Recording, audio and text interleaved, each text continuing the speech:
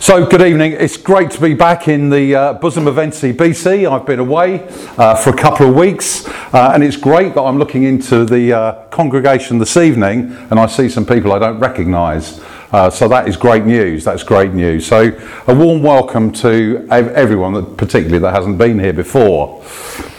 I have the privilege of talking this evening about Palm Sunday in the Church of England calendar that is celebrated next week. But isn't it a time of contrasts? Here we have Palm Sunday, where Jesus entered Jerusalem triumphantly, and 5 days later, some of those people that welcomed him were party to nailing him to the cross.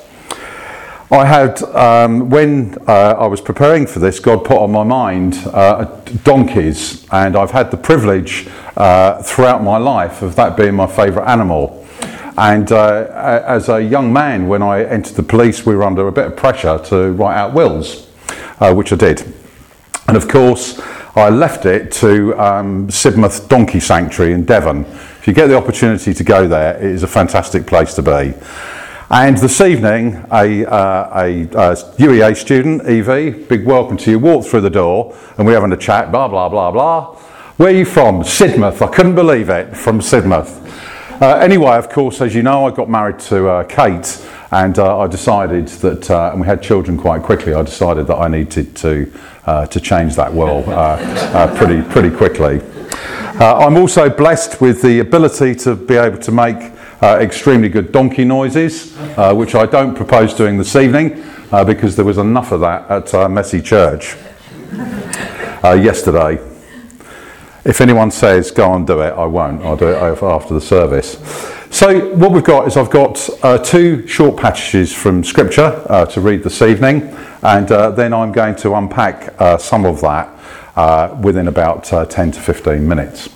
So the first passage I've got is John 12, and it's verses 12 to 19, and it is on our...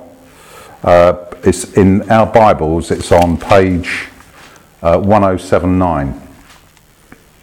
So let me read this.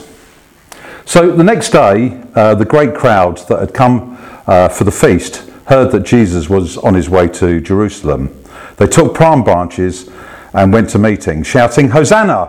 Blessed he who comes in the name of the Lord. Blessed is the King of Israel." Jesus found a young donkey and sat upon it, as it is written, and he said, "Do not be afraid, O daughter of Zion. See, your king is coming, seated on a donkey's colt." At first his disciples didn't understand this. Only after Jesus was glorified did they realise that those things had been written about him and that they had done these things to him.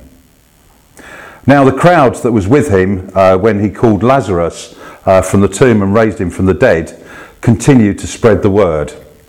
Many people, because they'd heard that he'd given the miraculous sign, went out to meet him. So the Pharisees said to one another, "See, this is getting us nowhere. Look how the whole world has gone after him." So I'm now going to turn to a very short passage, and that is Luke chapter 19 and verses 39 to 40.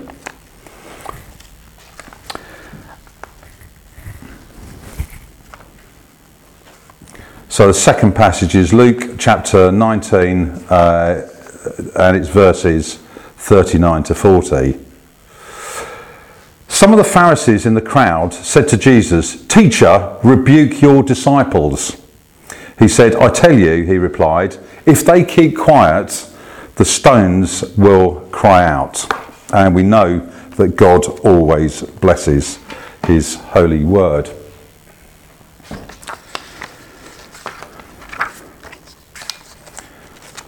One Sunday there's a young boy and he's unwell, and he decides that he's too unwell to go to church, so he stays home with his mother.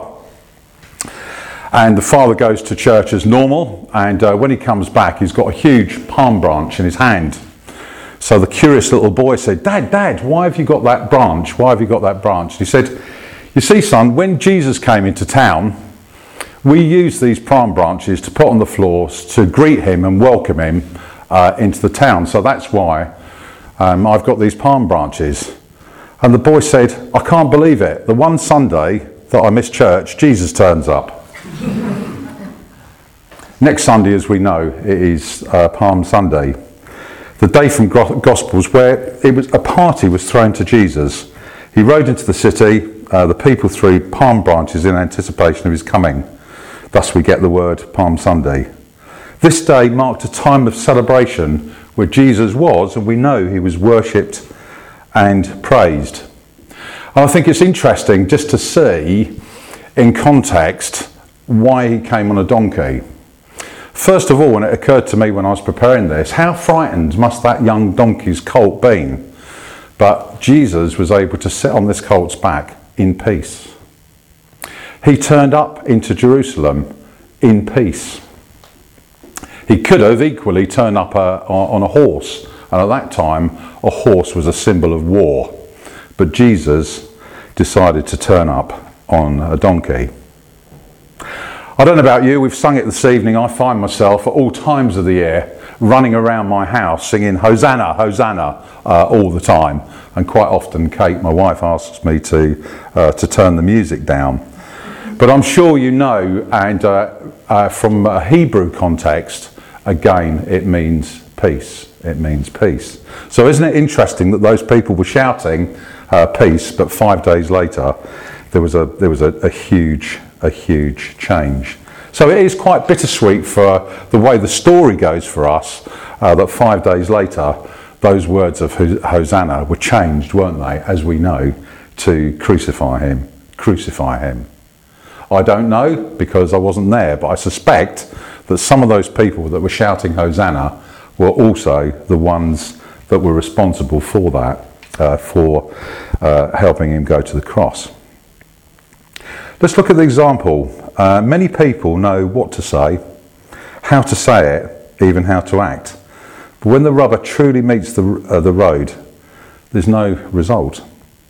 During Jesus' triumphant entrance to the crowd, they had no real personal relationship with Jesus, just empty words. And we heard earlier on about this situation that we're in with Brexit. And I've said this many times, is that we're in this cul-de-sac situation, aren't we? And it is only Jesus that can get us out of that cul-de-sac.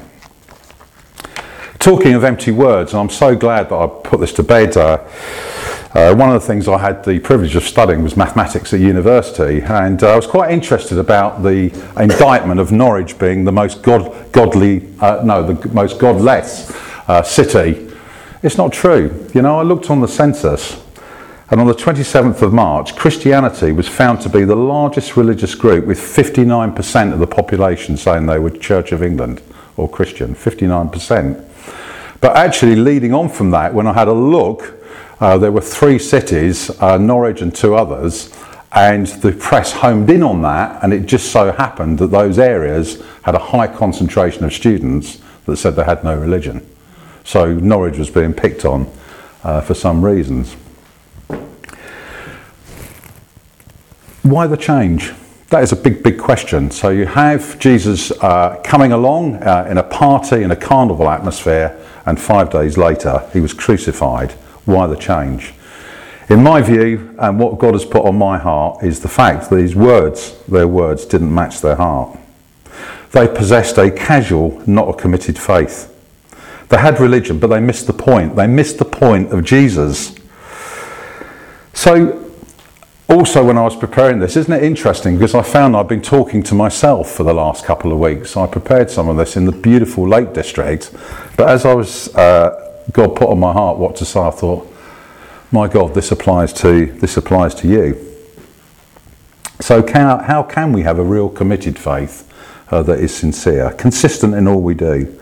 So I've got 3 very short keys to try and unlock that, so that we do have a more fulfilling life with Jesus. I say they're keys because can we at any time unlock a full and true relationship with Jesus? I try, but can we actually do that? I can't, because I'm a sinner. So the first key is that that we need a committed faith that is not self-centered. It's Christ-centered. And that's exactly what Jesus did, isn't it? When he rode in to Jerusalem, he came on a donkey, he came in peace and not warlike.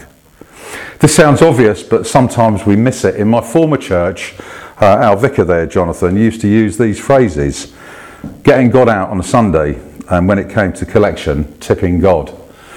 I have to say that sometimes I'm guilty of that. So that's that. The first key is that we need to be Christ-centred. People praised Jesus as he passed by, but many of them praised him for two reasons. First of all, as the scriptures told us, the first one is because of the miracles they had seen. He'd healed the sick, and he'd raised Lazarus from the dead. The other reason that occurs to me, and is quite obvious, is that the people must have seen Jesus as Saviour to release them from the bondage of the Romans, as has happened earlier on, from the Egyptians. So their praise was very much tempered with, Jesus, what can you do for me? What can you do for me? And a few days later, at the trial, they saw a beaten and disfigured Jesus, a man who no longer looked like a deliverer or a conqueror. And as words were about to be said, they bought in to all those lies, didn't they, about Jesus, and quickly changed their position. It was all about me, me, me. A number of years ago, there's a story that a king was due, king of Spain, or of an area of Spain, was due to visit an area. And this king had never been there, so they had a council meeting and decided that when they greeted the king, what they were going to do, they were going to serve the finest wine. So what they said to all the vintners in that area, what we want you to do is we're going to produce a huge barrel, and so that one person doesn't have to provide it all, what we want you to do is to get I'm sure it's not, vintners wouldn't call this, a ladle, and put in your finest wine into this big barrel. But you can guess what happened here is a lot of people thought, well, what I'll do, everyone's going to put their finest wine in, so I'll put my worst wine in. And everyone had the same idea, so they poured it all in. And of course, when the king arrived, he was greeted and toasted with this wine. And this wine was not the best wine. It wasn't the best wine. So as we lead up to Palm Sunday 2019, we ought to choose to honour our great King by giving our very best, withholding nothing, giving him our all. I think, it was last year at our weekend away, and it just shows that I was listening because Sandy Miller said something quite profound, and it's something that has stuck with me. And talk about giving our all. This is what he said, he said 5 things. He said, love the Lord Jesus with all your heart, with all your mind, and with all your soul. Secondly, be part of a community, be part of a fellowship, and I'm very proudly part of this one. Thirdly, he said, try and be more like Jesus. I don't know about you guys, I find that very difficult sometimes, very, very difficult. Tell others about Jesus. Tell others about Jesus. And we've got coming up shortly, I don't know when that will be, but we've got an evangelism course. Well, again, you don't need to be some fantastic evangelist. It's just really drawing alongside people and telling your story. And lastly, serving him. That's what I try to do, to give my all.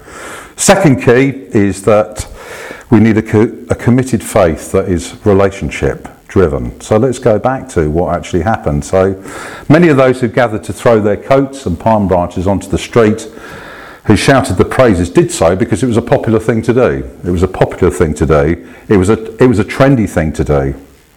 Perhaps some began doing it with sincere motives, but others soon walked away from it. And later at the trial, as we know, they shouted, crucify him, crucify him. And in a brief moment, they would much rather crucify Jesus than a convicted murderer. In our own lives, and this applies to me, committed faith only comes when we've got a personal relationship with Jesus, one that is fresh every day. And I learnt from someone in this congregation that from my quarter is I do have some quiet time in the morning, and that sets me up for the day. And I ask Jesus to personally direct me in my steps for that particular day.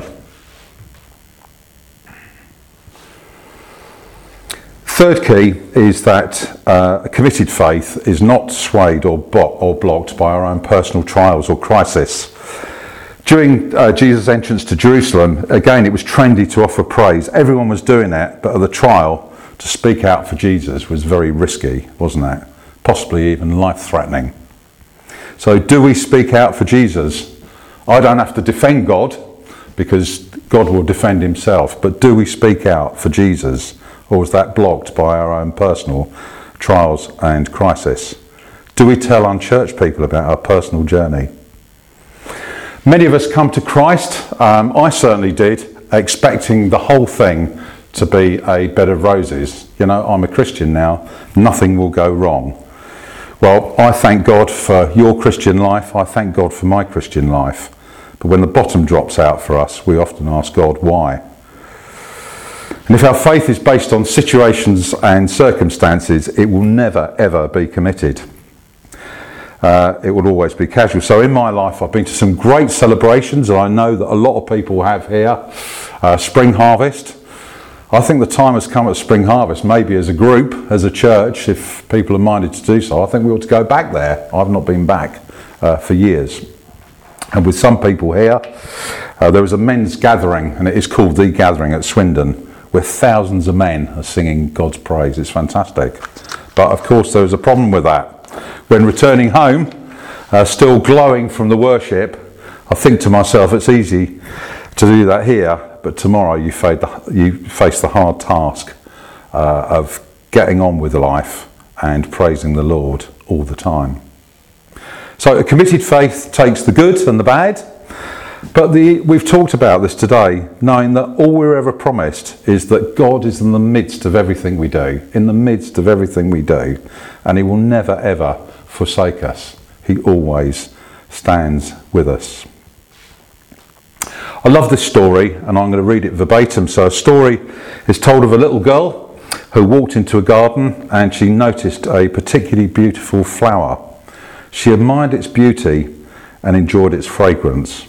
"It's so pretty," she exclaimed as she gazed on it. Her eyes followed the stem down into the soil and into the dirt. "The flower is too pretty to be planted in such dirt," she said. So she pulled it out by the roots and ran up to the water tap and washed away the soil. And it wasn't long before the flower wilted and died. And when the gardener saw what the little girl had done, he explained, "You destroyed my finest plant." She said, "I'm sorry, but I didn't like it in the dirt." She said, the gardener replied, "I chose that spot and mixed the soil because I knew that only there could it be grown into a beautiful flower." God has placed us exactly where we are. We must trust him, and in trusting, we'll eventually see that he's using our pressures, our trials, and our difficulties to bring us to a new degree of spiritual beauty. There was evidence of this yesterday at Messy Church, and I asked this lady's permission to say what I'm about to say. There was a lady there called Sonia who 11 years ago came out of Hebron. That lady had been in the dirt, and at a very, very low ebb, she found and she trusted in Jesus Christ, and she's gone to a new degree of spiritual beauty. True contentment, in my view, comes from when we accept what God is doing and thanking him for it. So we've had a look very, very briefly at casual or committed faith. And as we approach this time where Jesus suffered incredibly for us, in a week where our sins, past, present and future, were the nails that hung him to the cross, doesn't Jesus really deserve a second look from you and certainly from me? Doesn't he deserve to totally control our lives? Doesn't he deserve a personal relationship with us? We've heard Alan speak earlier on that we've had this committed week of prayer. Isn't it a time of year for us for huge contemplation, thinking about Jesus? What are we going to do for the rest of our earthly lives? I read, and I found this very, very difficult to interpret, that last passage of scripture that I read out, which was 2 verses, and it talks about when Jesus is told by the Pharisees to stop those people singing out Hosanna. And he said, if I do, the stones will cry out. What does that mean? This is my interpretation, and this is my interpretation, and it also brings us to a close. When I read Luke 19, verse 40, I don't envisage the stones physically singing. I imagine stones witnessing the rejection of Christ by those that saw the miracles and deeds, crying out guilt in the face of their impending judgment on Jesus. As humans, we've been created in God's image. Thank God for that, and his own likeness. We see that in Genesis 1:27. We are the ones that should be glorifying him primarily. We're given this wonderful privilege of reflecting him because we were made to reflect him. And if we refuse to do that, the stones will praise him to his glory and to our shame. To his glory and to our shame. I have the privilege of running a large business that's getting bigger and bigger and bigger. And the good news is that I'm about to retire. I can't wait. And because I'm sort of the oldest person in the business, I hear all these new expressions coming in. And I know it's time for me to go because I don't understand half of them. And I heard one of our salespeople saying FOMO. Does anyone know what that is? FOMO. What is it? Fear of missing out. Fear of missing out. It's like school, this is. What is it? Fear of missing out. So FOMO means fear of missing out. Do I want to miss out in following Jesus? Are we casual or are we committed in our faith? That is Christ-centered, personal relationship, not swayed by our own trials and crisis. If we try and follow these three short keys, then that will give us a true, lasting and committed faith. Not just for now, but forever, eternally with Jesus. Amen.